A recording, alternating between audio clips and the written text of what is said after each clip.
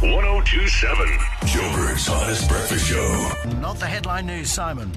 Today's Cranky Co-workers Day. It's the day we honour co-workers who complain and act cranky all year long. Okay. So in other words, Simon Hill. it's the day we honour me! Yes! I got it right! Although you're not too far behind, Morel. Oh. Australian researchers are warning that a huge space storm could lead to an internet apocalypse in the next decade. No. Okay. The situation is so serious, they're already working on alternate ways to access porn.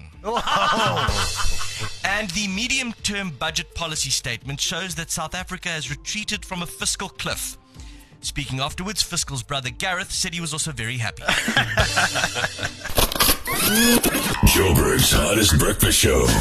Tony Morel, Bunny Majaja, Simon Hill, and John Wallen.